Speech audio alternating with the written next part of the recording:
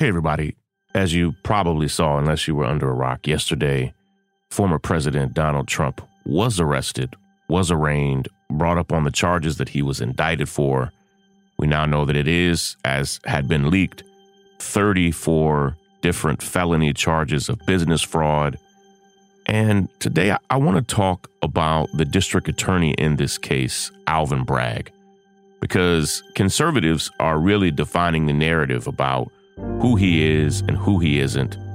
I have known Alvin Bragg for nearly 10 years, and I want to unpack and explain what I know about the man. I definitely want to combat several kind of lies and stereotypes and misnomers about him that conservatives are spreading, and just humanize a man that is really doing something that has never been done in American history. Let me unpack and explain it. Glad you're here. This is Sean King, and you're listening to The Breakdown. The Breakdown. The Breakdown.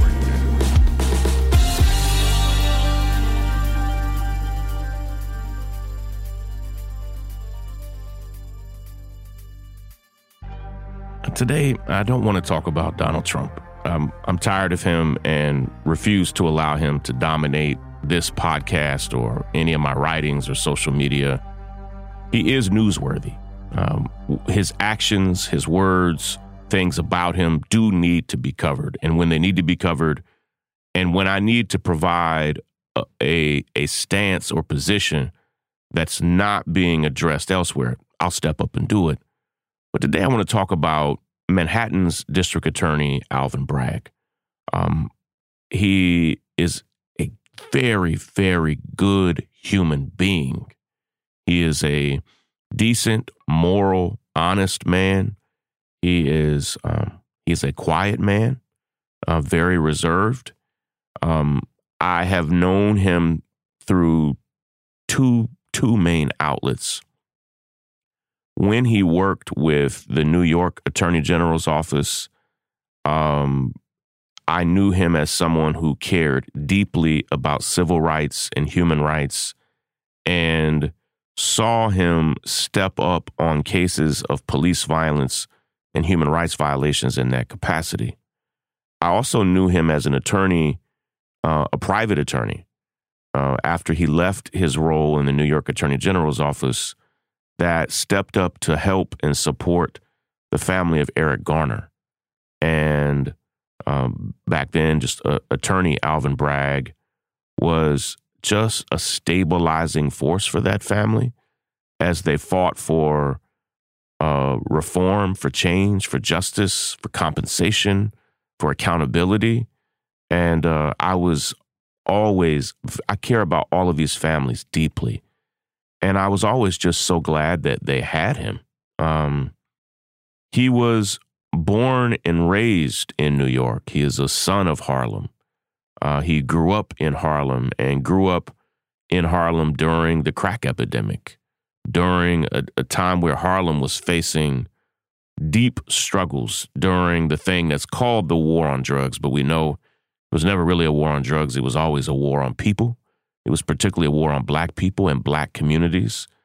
And he came of age during that war where drugs flooded Harlem. And he had a doting family that just adored and loved him and helped, to guide him and keep him safe through incredibly difficult times. He is a leader and a deacon in his church. Like, I want to say this. I just want to say it the way I mean it. And I can apologize later. It just speaks to the stability of who he is as a man. Like, I just want to say it the way I'm thinking it. Like, he's kind of lame. I just mean, he's not the cool guy. Okay? Like, he's the guy you want to have your back, but he's not flashy. He is a deacon at your local church. Okay? That's who this man is. Pastors and leaders knew that this was the type of man who was so consistent and had such high character that they elevated him to not just being a church volunteer, but a church deacon. Like that's who this man is. And I need to address something because people keep calling Alvin far left. I'm far left, okay? And in the Manhattan District Attorney's race, I made a very difficult decision.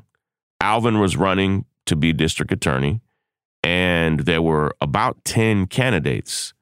And there were at least 4 that I would say were to the left of Alvin. But because of my longstanding relationship with Alvin, I had met him before, I had worked with him before. Even though Alvin, his politics did not really meet my politics, like I thought very, much about endorsing him anyway. I spoke to Alvin during the endorsement process. Our staff at Real Justice, the organization that we lead that helps elect district attorneys around the country, we interviewed him. He went through our interview and intake process. And in the end, we decided, we are a far left organization. We decided not to endorse Alvin Bragg. And we endorsed another candidate, Tahani Obushi, that we felt was to the left of Alvin. And there were at least 4 other really good candidates that were farther left than, to Alvin's left. Alvin was in the middle. Alvin is not a far left Democrat. He may be what we would call center left. I wouldn't call him just like a Joe Biden moderate per se, but he was the moderate candidate in that race. And he is a New York moderate. And what's moderate changes, like what being moderate in California is different than what being moderate in Georgia means. Like they're 2 very different places. It's like almost like 2 different countries. And in that race, Alvin Bragg was a moderate. He was not far left. And it just speaks to who he was. And New York's voters did not choose the far left candidates. They chose Alvin Bragg. And, it is what it is. When Alvin won, I was proud and happy. Our candidate lost. And, to this day, I still really wish that she had won. She would have been far more aggressive on Trump, on criminal justice reform than Alvin. I don't say that as a diss to Alvin. I just say we wanted somebody that was going to flip the whole system on its head. And that's not Alvin. Alvin is a man of great character. We knew that Alvin, for instance, would care deeply about anybody that was wrongly convicted in Manhattan. Like he cares about the so-called war on drugs. He cares about things that we call crimes of poverty. He cares about homelessness. He has a huge heart. But he's a moderate Democrat. And he was the moderate in the race. And so you just need to understand that Republicans love to define the narrative about who somebody is and who they aren't. And they're getting a lot of stuff about Alvin Bragg wrong. We'll be right back. We have a quick word from some of our sponsors. And I just want to give you a big update on a story that I talked about yesterday. We'll be right back. The breakdown. The breakdown.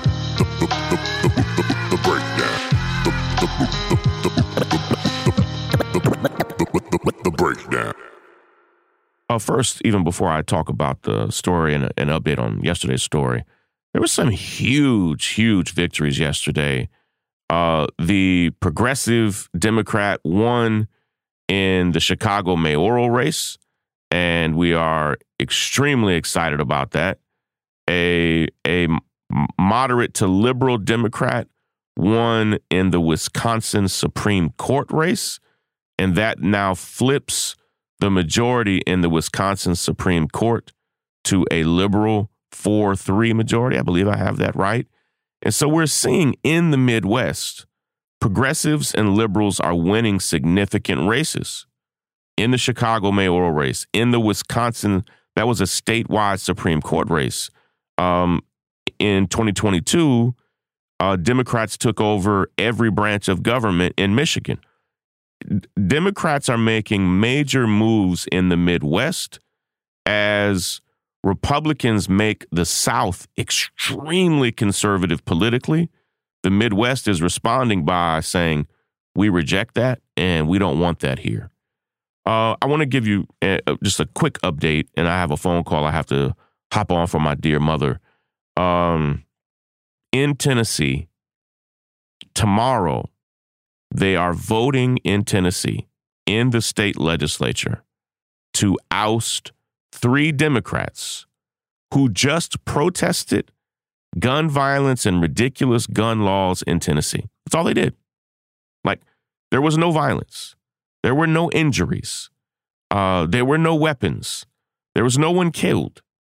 They have disabled their key cards. They have already written the legislation to have them removed. These are people that were voted in by their constituents, democratically elected people. And with the swipe of a pen, they are trying to remove them from office. It is a huge deal. It is a slide into fascism. It is an escalation of kind of what I think is a head-to-head confrontation that we're experiencing in this country right now. And I am deeply concerned. I will probably give you an update on what happens tomorrow. I'll probably give you an update on that on Friday, and we'll connect then, all right? Love and appreciate you all. Thank you for continuing to support this podcast. If you're not yet a member, go now to thenorthstar.com and please, please, please join today. We need you. Take care, everybody. Break it down. The breakdown.